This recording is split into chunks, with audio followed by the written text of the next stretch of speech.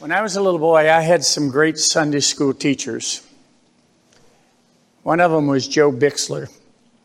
He was a deacon as well at Grace Baptist Church in Warren, Michigan. But he made the Bible come alive for me in Sunday school.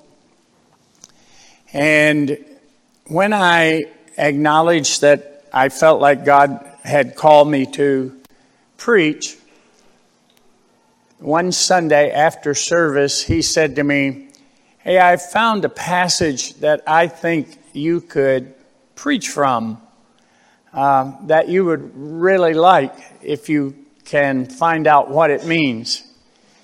And I said, "Well, okay." And he said, "It's Ephesians 2:10. For we are his workmanship, created in Christ Jesus unto good works, which God hath before ordained." He said, "Kent, I think if you'll find out what that means, you'll have some preaching material." And for years, that became my mainstay. I studied Ephesians 2:10, preached at Bible conferences from Ephesians 2:10. Got thrown out of the Baptist church because of Ephesians 2:10.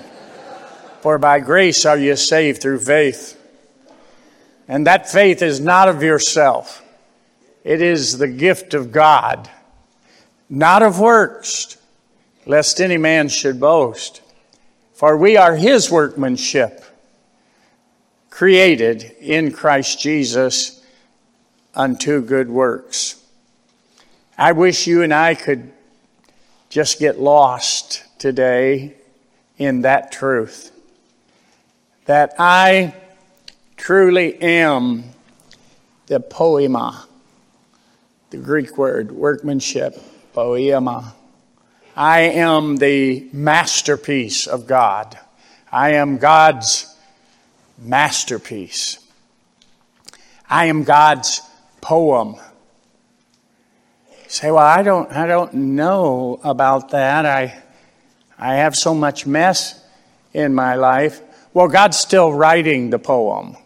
He's not finished with you yet. You know, you are still under construction. Did you know that? God's not through with you. What a mess we all are in our flesh. There's nothing good in the flesh, correct?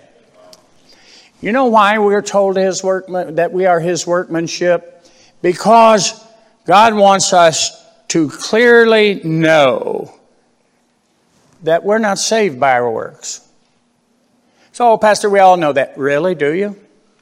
Then why so much boasting and bragging?